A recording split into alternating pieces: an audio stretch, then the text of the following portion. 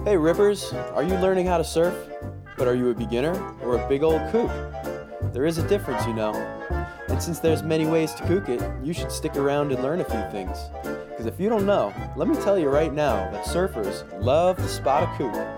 But don't get all stressed about it, because everyone kooks it once in a while. And that's the reason for this podcast. The more you know, the less you'll kook it.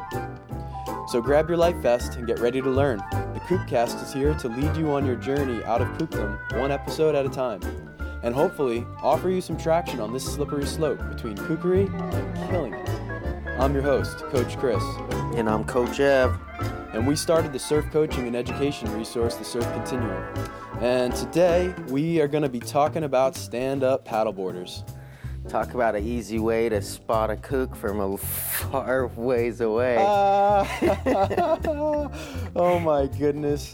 All right. Hopefully we don't make any enemies with this episode, but we're going to tell it straight. Yeah, I mean, we try to be, open-minded. We're all about like different methods and different vehicles. No matter how you do it, getting out in the ocean is a good thing for us humans. And disconnecting, but it just seems like we have stories and issues with stand-up paddleboarders more and more as it becomes more and more popular. So let's get into it. Yeah, right on. That was a good way to say it. We are all about getting out in the water one way or the other. But no matter how you go out in the water, even if it's on a surfboard that we like and approve, you got to know what you're doing. You got to learn the basics, the things that are going to allow you to go out there safely and competently. So basically, why is stand-up paddleboards a problem? Why is it an issue is really the first order of business here, I think. And my theory, after seeing them rise and kind of hit their stride in the last couple years, is just that it allows people who don't really have the skills to be surfers in certain conditions. It allows them to get out there in those conditions they shouldn't be in crowds they shouldn't be in. And that's just because they float so well and they're so stable and so balanced that, somebody who's never set foot on a board in their life or has any sense of balance can pretty much stand on one and paddle the thing out there. So that's the problem I see with it, is that it's kind of cutting out the learning process for people, but it's not cutting out the safety aspect. It's not safer. It's not better. In fact, I'd argue it's less safe just because you got more equipment and more of it. Wider, thicker, longer, plus the paddle, and then you put somebody who doesn't know what they're doing on that thing, and geez, it's a recipe for disaster. Right, I think that's it right there. It's for some reason stand-ups, beginners, people who don't have a lot of ocean experience, they think that's the vehicle that they need to be going out and getting acquainted with Mother Ocean on. And if you ask us, I've only gone out on a paddleboard into the ocean to try to catch waves maybe a handful of times, and it was really difficult every single time.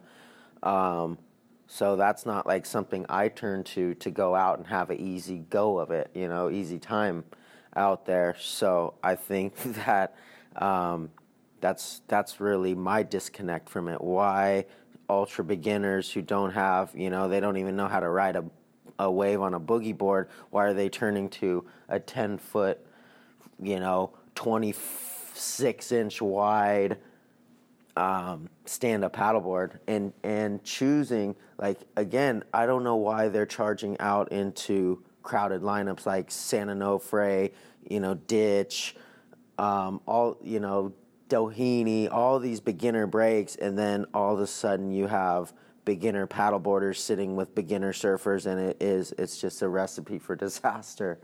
And we see it happen all the time where they get desperate and they don't know how a lineup really works properly, and they're getting mixed up with stand-up surfers. Any of the good stand-up paddleboarders that I've been around, they've been super conservative, ultra respectful, kept their distance at all times and showed that they had control over their equipment, like all at every point, every situation. Right. Well, And I have a lot of respect for those guys. I mean, I think it's pretty cool. It's something that I can't, say that I'm comfortable doing. So I look up, when I see somebody doing it really well, I think it's pretty cool. yeah, but you said it right there. It's like it's the people who know what they're doing, and there's really no problem with it. But it's just got this special characteristic where it's actually hard. People don't realize it's hard just because you can stand on it doesn't mean it's easy. But it has that special quality that it seems easy because you can stand on it on just flat old water, with hardly even momentum. So Right. it really creates this really I don't know what's the word, like not controversial, but like just a contradictory kind of like image. It's like an illusion. Yeah, it's an illusion. Yeah, exactly. It's an illusion. It's not easy, and it's more dangerous.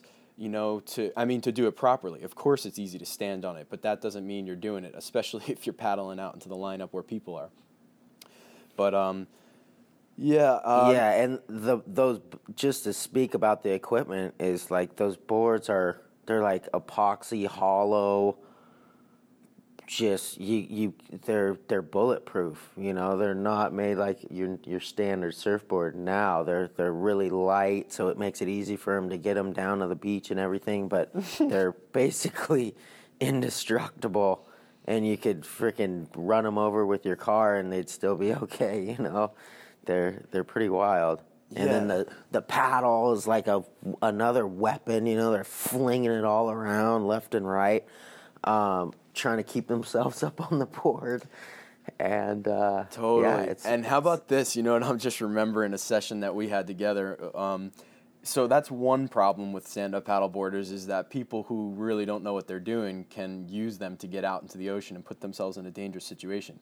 But how about people who are more than capable of riding regular equipment, that are looking to get out there and rip, riding stand-up paddleboards?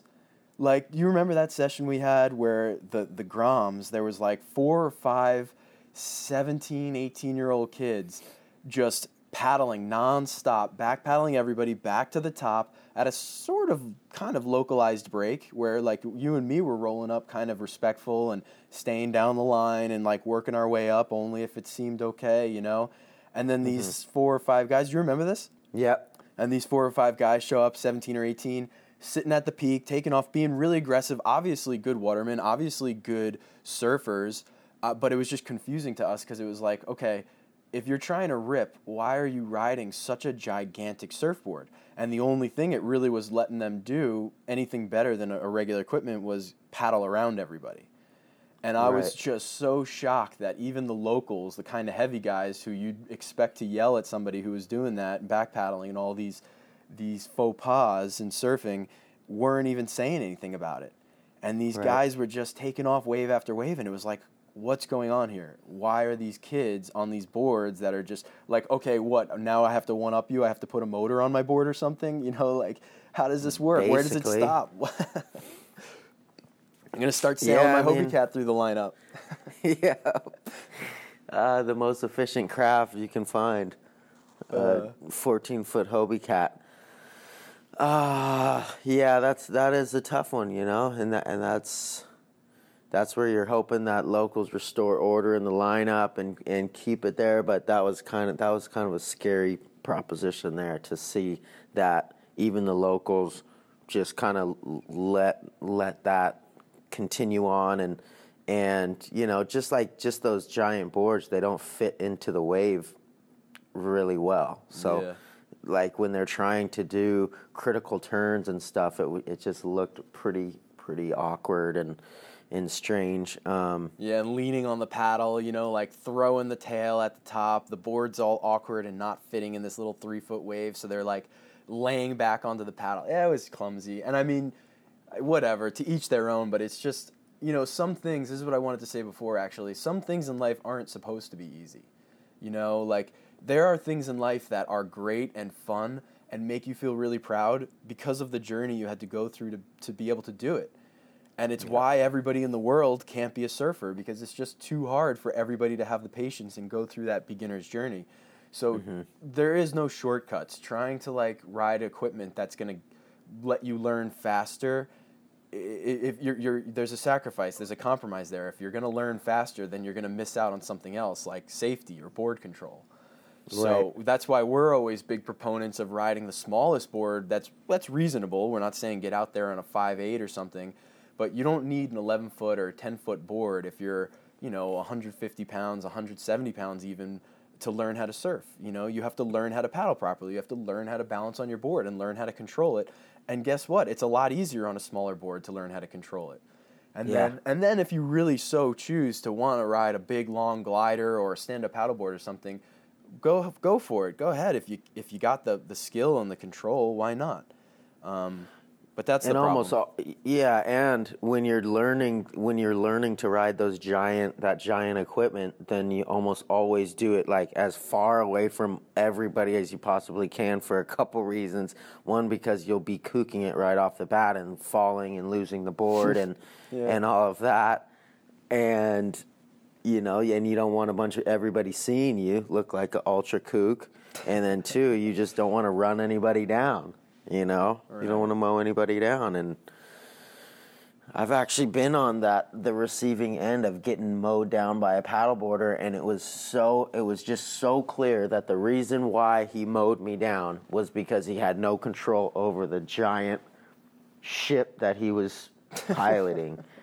Like he got into the wave all smooth, and I was like off to the shoulder, just kind of like, I was like, damn it, I wanted that wave, but I'm off on the shoulder, and this guy's already in, and he got in, and right as he went to set his rail, the thing just set a rail so much harder than he had anticipated, and he hooked his high line like unbelievably high, like basically doing a pull out, and I was on the shoulder, and he pulled out and just smoked me, just ran directly over me. I spun like I did a turtle roll and moved my hands up the board onto the nose, and he just dry docked it directly over the bottom of my board. He goes flying off. I'm underneath the water. I hear his fin go like straight into the side of the rail of my board. Fuck. I push the board off me, spin back around. My eyes are this big. I'm so pissed. It's a friend's board, a custom board that I shaped for a friend. I know it's blasted, but we were kind of like in the middle of the set. I just looked at my board, and I looked at him. I was like, are you fucking kidding me? You're gonna run me down in cold blood like that? Like, what is going on? You shouldn't be out here if you can't control your board. And his eyes, like, he looked like he wanted to cry. He was so scared, and he was so upset about what just happened. And I just ended up, like, we were in the middle of a set. I wanted to get away from him as fast as I could, so I turned around and I took off on a reform, and I just kept my eye on him, and I approached him. It seemed like he was like running for the hills. He paddled like way out to the outside, and then he was like paddling to the west. And so on my little fish, I just tracked him down. I just paddled out to him. And I'm like, he couldn't see me coming, I guess. He couldn't hear me. I stealthily came up on him, and I'm like, hey. And then he looked at me, and he like jumped off his board. And he turned his board, and he got his big-ass wide paddleboard in between him and I, because he thought I was going to try to, like, dunk him under the water or something.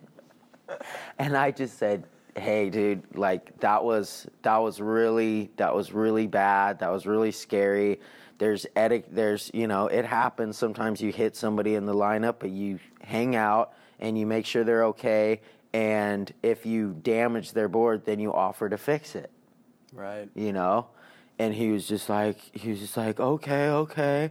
And I didn't have like a card on me in the water or anything like that. I told him what rig was mine in the parking lot, and that he could leave me my number, and I'd get in touch with him and tell him how to get me some cash. And he actually did. But it was pretty scary. Like, if that skeg had hit me anywhere it would have been over. That would have been my arm that had a 4-inch gash in it. You know, like the fin went 4 inches through the rail. Wow. You know, it was like the gnarliest ding I've ever sustained. So, I mean, that was just one of those times where I'll never forget it. And now when I'm in the water with paddleboarders, I just move and shake in every way possible to make sure I'm far enough out of the way, out of the direct kill zone. Yeah, that's a good point you bring up too with that story, is like when you see stand-up paddleboarders in the lineup, because it's inevitable, it's going to happen forevermore. There's going to be a beginner on the paddleboard in your life multiple times. Stay clear, you know, like no assumptions.